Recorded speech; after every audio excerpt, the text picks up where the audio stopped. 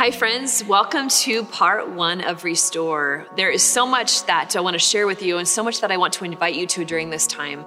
But first and foremost, I just want to invite you just for a moment to maybe close your eyes and just take a deep breath. And let's just breathe all the way in and all the way out. And I'm just going to ask during this time for the Lord to speak very deeply to our hearts. And there's probably much within your heart, all the things that have happened to you today, all the things that might be on your heart and mind as we begin this journey together. But I just want to bring you to a place of safety with the Lord and just to envelop you in his loving kindness as we are on our way with the Lord. And I just ask you, Jesus, that you would come and be with us during this time.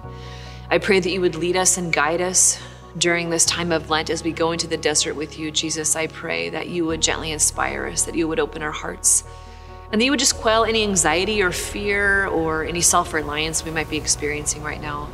Just that we'd be free to follow you as sons and daughters of God, free in your love. We ask that you would restore us from the depths of our being, and you would continue to bring us into wholeness and communion, Lord. Inspire us and bless us during this time. And in your name, Jesus, we pray. Amen. In the name of the Father, and of the Son, and of the Holy Spirit. Amen.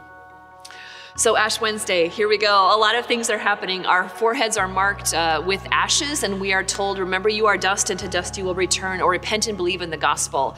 Many years ago, I was accompanying another sister to a medical appointment, and we were in the elevator going up to the 4th floor, and we had just been to Mass, and so we're going to the elevator, and this man walked in with a big McDonald's bag and a huge soda, and he looked at us, he's like, it's Ash Wednesday. And we said, yes, sir, it is. So there's a powerful reminder of not only for us, but for people that are around us that this is the beginning of something new. And even if you're not Catholic, people come to Ash Wednesday many times wanting to receive ashes. There's a universal sign that actually speaks to the human heart of knowing that we are dust, and to dust we will return. And maybe we don't want to think about that. We don't want to face it. We don't want to deal with it. But every single one of us knows that this life is not all there is, that time is short, and that the Lord has something in his heart for us.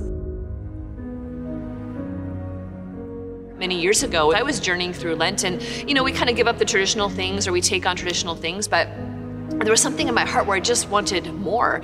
And the revelation of this truth of what really Lent is all about, that it's about bringing us into wholeness and communion with God. So that on Easter Sunday, when we enter into the resurrection with the Lord, we are not the same people that we were on Ash Wednesday. Even if only in one little way, my dear friends, in one little way. And this is how transformation happens. This is how it happens. It happens little by little. And you're going to hear me say that a lot these next, days that we are together. It is the concise, intentional delving into the one thing, the thing that God is asking you to do, that brings about transformation over time. So this Lent, we're not going to just pray more or kind of do more prayer. We're actually going to ideally enter into deeper prayer with God.